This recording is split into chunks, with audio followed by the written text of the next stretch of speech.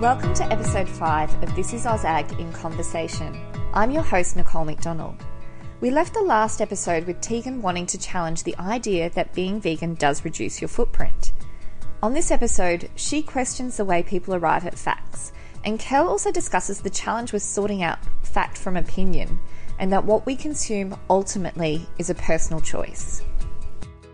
I always want to challenge this notion that being vegan does reduce your footprint, because I know there is so much misinformation and so many facts that people just throw around. I find it very difficult to trust what's being said, and that works both ways. Like, maybe I just have a bias that I continually look to. But like, just for instance, that Catalyst program recently, they spoke about how much water it takes to produce 100 grams of beef. And I just cannot see how they've arrived at those figures, and nor can anyone. Like, MLA's chucked up a massive think about it, and I think rightly so, because there's just a set of like figures presented, and that if I wasn't involved in the industry, I would have just accepted that. But because I know what it takes to grow an animal from its birth to its throughout its life cycle, there's just no way that makes any sense to me. So I'm not going to blindly swallow that. So what was the stats that they said, and what would you say that the reality is? Oh, look, I can't actually remember, but it was like a ridiculous amount of litres for 100 grams of steak. And I would have to look back through my notes to find out what exactly. And maybe that's the entire processing. Well, I think that's what they met. Yeah, even so though, it was a ridiculous figure, and I'm not sure. I just can't see in any fathomable way how they arrived at those figures. And I don't want to give you the wrong numbers, but it's been completely rejected by our industry, because it was just kind of pulled from out of a hat, these numbers. Yeah, I do wonder as well, and I suppose it's until I hear a fact maybe 3 times, like a stat rather, let's not say fact, a stat 3 times, then I kind of go, okay. I mean, the world is growing and we're becoming incredibly overpopulated in the cities, and and then stats like 75% of livable land is farming land, and that we feed crops to the animals that could be feeding the third world. Stuff like that makes me think, okay, yeah, it kind of makes sense to me, but I'm definitely keen to hear the argument. I'm sorry, I missed that, Kel. What was that last bit that you said? Oh, just that the world is, that we're going to be up at 9 billion people by 2020, something like that. Again, we're just throwing stats around, but clean water and usable land that's being used for livestock rather than for human life. I'd love to, and I think the conversation is happening because we have to find a balance in order for humanity to survive. And like the methane reduction that you're doing, Tim, is obviously something that we need to consider. So it's all just part and parcel. We're talking about it because it matters, and the consumer thinks they don't have that much impact, but obviously they do, because it changes industry, and it affects the conversation. Yeah, for sure. I just think it's really important that we all really challenge facts and where they come from. Because for every article that I can find pro something, I can find exact same articles against it. Yeah, and seems to be.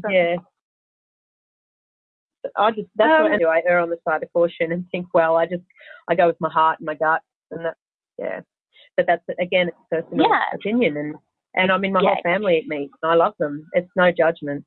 It's just personal choice. It is a personal choice, and I totally get that. I think it's funny. I probably have more in common with a lot of vegans I know meat than people who just blindly, who don't care about animals, or who just blindly consume food. Sounds like we're kind of good to know. That's great. Yeah. We've been going for almost an hour, so I'm just conscious of time, but I just wanted to check in. Did anyone have any last sort of burning questions that they wanted to ask or address, or any takeaways? Might just start with TK. Anything? No, not. No, there's lots of things I'd love to keep talking about, but no, I'm very comfy. I think what I've heard from Kel and talking with Tess and other people is people want to have the conversation, and I think deep down we're all very similar. We all want to, leaving the world in a better place. And I think at the end of the day we're all in the same boat, and we all want to do that. There's a few little differences, but I've really enjoyed having the chat, and I'd be more than happy to answer any other questions at any other time. And Tegan, any other questions for you or anything you want to ask or any thoughts? Look, I just wanted to say thank you for coming on today, Cal. I think that was really brave of you, particularly seeing as though it was just you along with TK and I. Clearly we've got different opinions, but I really appreciate that you took the time to do this with us. I did just want to know if there was any way that you would ever comfortably, give the nod to farming animals, if there is ever an instance where you would be like, okay, I'm happy for that to go ahead, because I feel like it's doing more, having a better outcome as opposed to a negative one. I mean, I used to be much more opinionated and affected, but I can't be anymore, because it's not my choice. Everyone's got their choice, and I don't kind of say this is bad and this is good. I try not to do that too much anymore. I mean, I'll say this is bad. Okay, I do share stuff on Facebook. I'll see something horrible about, a dairy cow being thrown in a dumpster, still alive. I'll share that, and I'll say, I'm basically saying this is bad. So with animal agriculture, there's going to be some cruelty. Maybe that's a matter of opinion, but it seems to me, I think it's a little bit unavoidable, and I personally don't need it. I don't want it. I don't want it to be a part of my life. But then again, like I said, my livelihood, I make money and through doing grazing tables, and that includes meat. I try to buy, and now I feel much more informed with what to buy for that. I give people the option to have vegan or vegetarian grazing. People always, mostly always go for meat. I love our conversation today, because it's made me feel like it's not as nasty as I thought it was. That's great. I'm pleased to hear that. I didn't want you to feel attacked at all. No way. I feel like I feel like maybe I've been the attacker, and I hope it hasn't come across like that.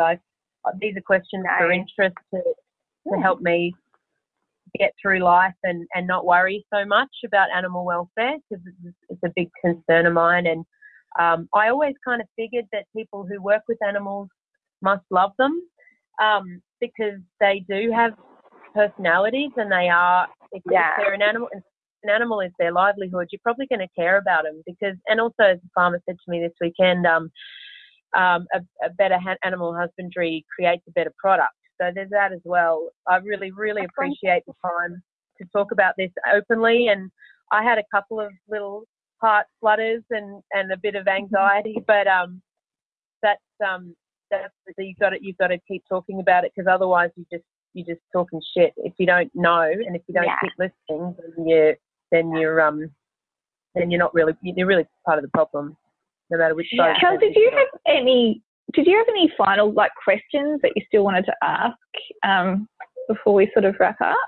Well, I'd had some questions for TK, but I get a better understanding of why he does what he does. I mean, you can't all have. I'm sitting on 120 hectares here, and I've got one pig, and I see how much she's destroyed.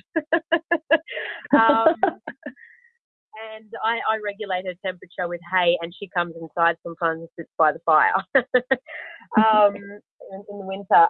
We can't all do that. People are going to keep consuming, and while they are, you just have to do the very best that you can, farming-wise, as you see fit, because you're the farmer. And I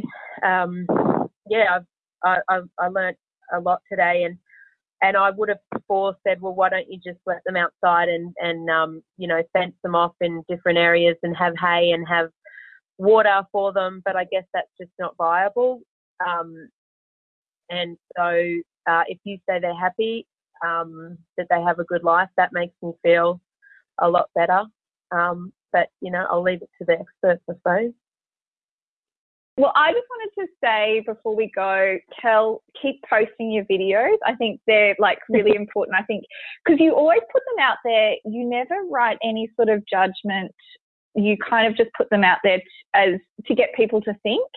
And that's really important to me. And I think that's why these conversations are really important to me, so that we can all sort of start thinking more about what goes into people making decisions and people being more conscious about their decisions.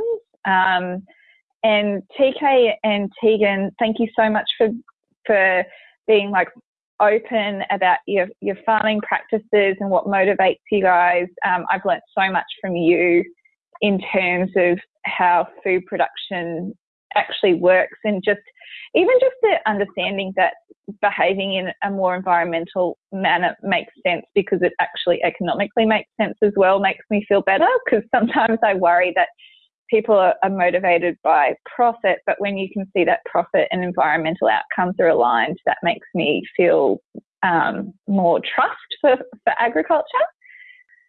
Yeah, that's great. I agree. Yeah, I'm glad you raised that, because to us it's so obvious, the link between environmental and economic outcomes, that we forget to sometimes say it. But I'm glad that that's more obvious to you, and to anyone who questions maybe sometimes our motive. Yeah.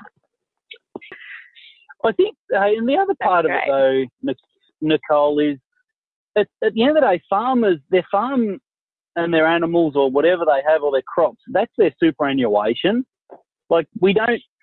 We don't put money towards superannuation like someone who works for a big business, because our farm is so it's got to be there forever. It's got to be, and as I said in my first opening line, I do this because I want it to be there for my kids and grandkids.